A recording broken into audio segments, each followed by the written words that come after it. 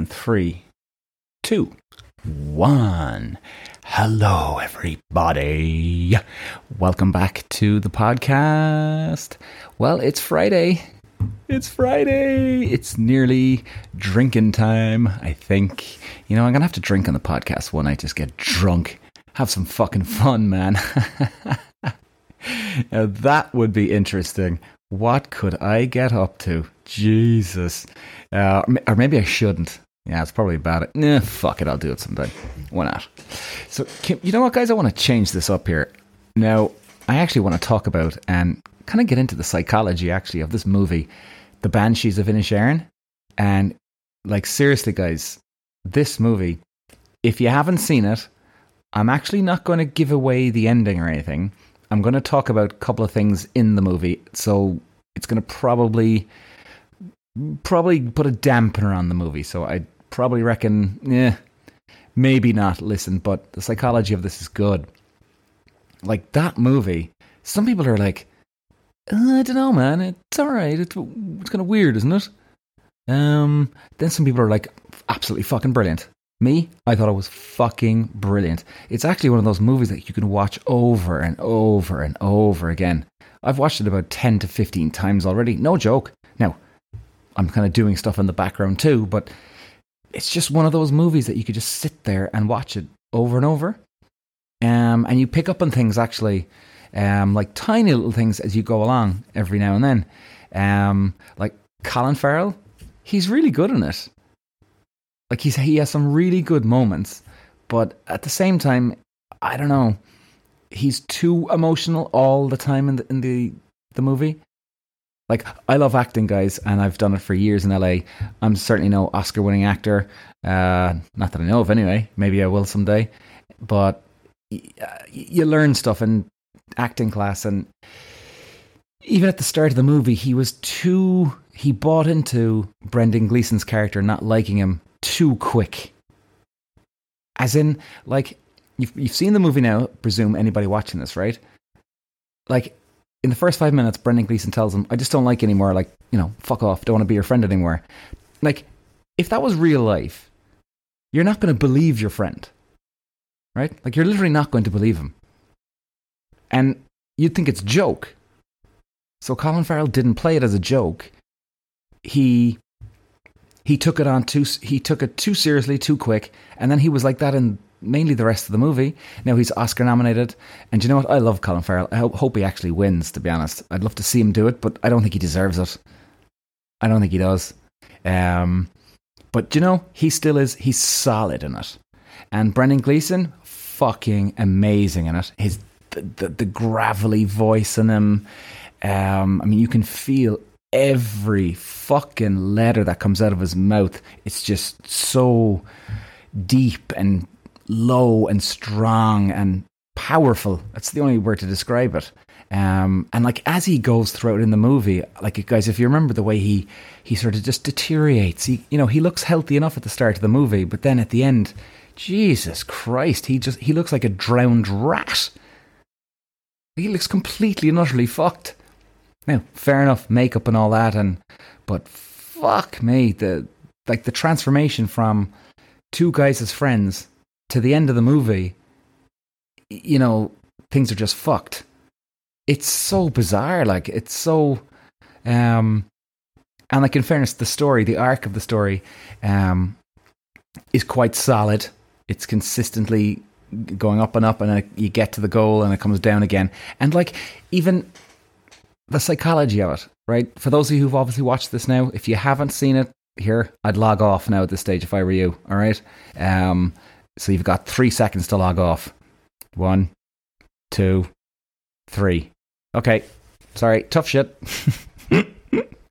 So, as we all know, Colin Farrell's character is a fucking idiot.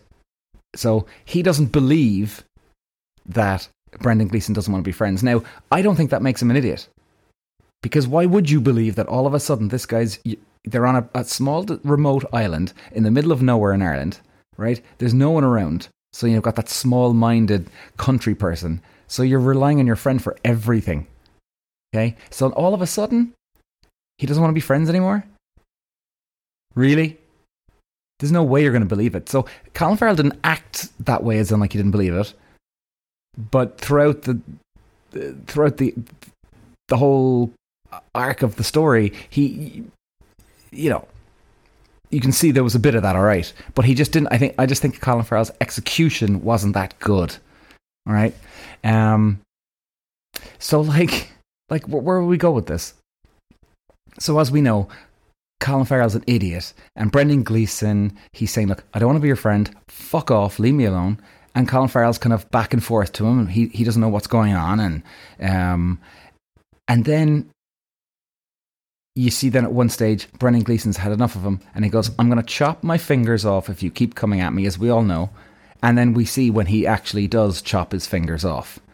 I mean, you're like, that stage, that really grabs your attention. You're like, what the fuck is this guy doing? Why would you chop your fucking arms off or fingers off? Fucking crazy. But you know what I love about this? Like, I've had a conversation with a few people about this. That like, oh, you know, well, it's clear as day. Like, yeah, Brendan Gleeson's character, he's crazy, but he clearly doesn't want to be Colin Farrell's friend.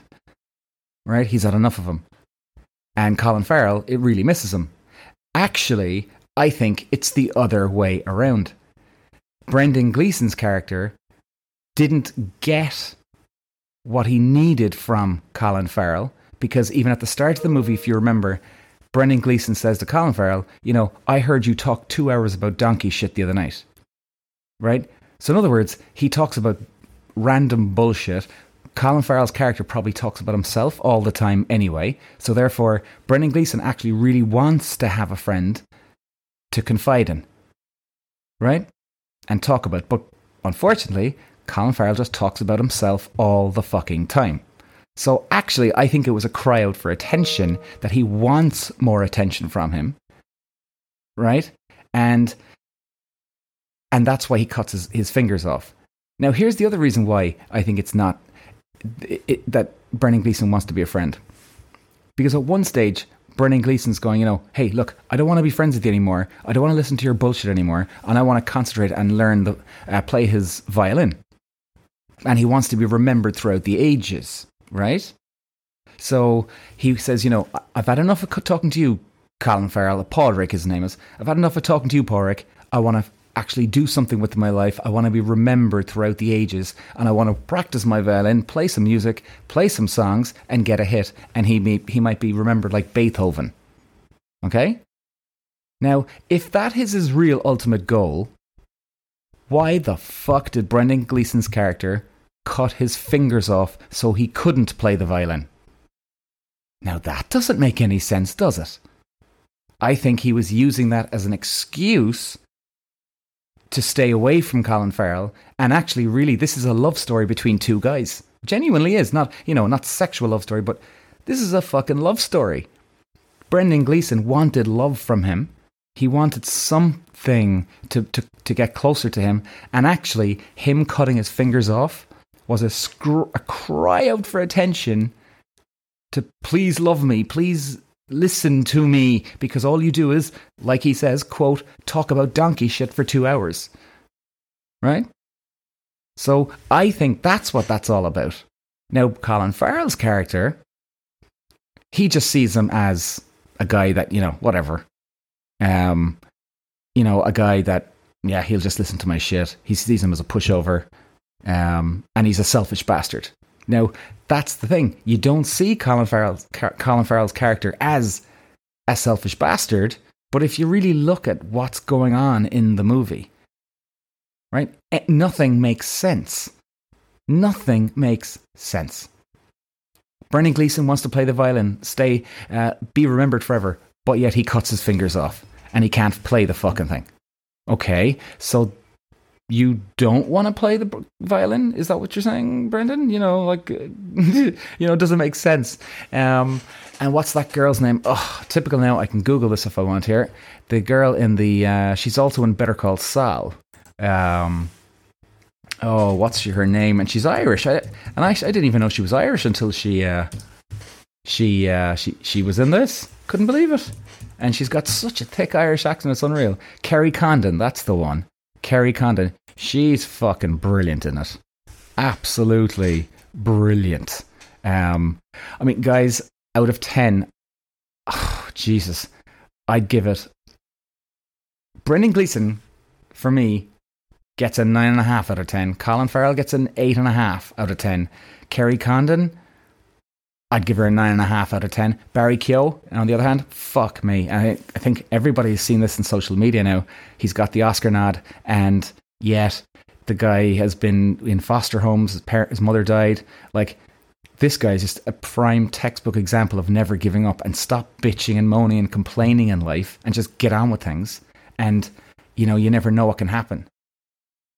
Like, that guy's got no excuse. No one has any excuses except for this guy. And he doesn't make excuses. And he's still got somewhere. You know? Brilliant acting from Barry Keogh, Condon, Brendan Gleeson, Colin Farrell. Just exceptional. McDonagh, the director, brilliant. Absolutely brilliant. The cinematography is unbelievable. Like, it almost looks like a Star Wars set, like in Star Wars Episode 7, where they meet Skywalker at the end. Kind of has that feel, the Irish, but yet foreign feel about it. Photography, fantastic. It's up for Best Picture, unreal. I'd give the movie 9.5 out of 10. I think I would, actually, a 9.5 out of 10. And I wouldn't be surprised if you actually watch it again. Like, my sister said she saw it in the cinema, and we love talking this kind of psychology behind the movies. And in fact, I need to get her in here for a podcast to talk about this sort of thing. So like, we talk about this type of thing all the time. And she said she saw it in the cinema. Now, is it a movie for the cinema? I doubt it. You can kind of tell that it's not. I've seen it on TV at my home. Definitely a movie you'd watch at home. I think it's done unbelievable for the Irish country. I think the place is going to be fucking packed in the summertime with tourists. Oh my God. And I think it's got 9 Oscar nominations, and I hope it wins, you know, just for Ireland. And maybe that's unfair to say, because I don't think Colin Farrell deserves the Oscar, but I'm rooting for him. He's Irish. He's a fucking cool dude. You know, and he's a deep guy. Like, guys, if you've never really watched Colin Farrell, or, you know, if you've seen his earlier movies, he's really transformed into a really good actor. You know, I have to say, he's got so much better, and he's quite a deep guy. Like, if you listen to, I was watching this thing on YouTube the other day, Hugh Grant and Colin Farrell. It was an actor on actor, and like, you can just see his vulnerability. He's open. He's vulnerable.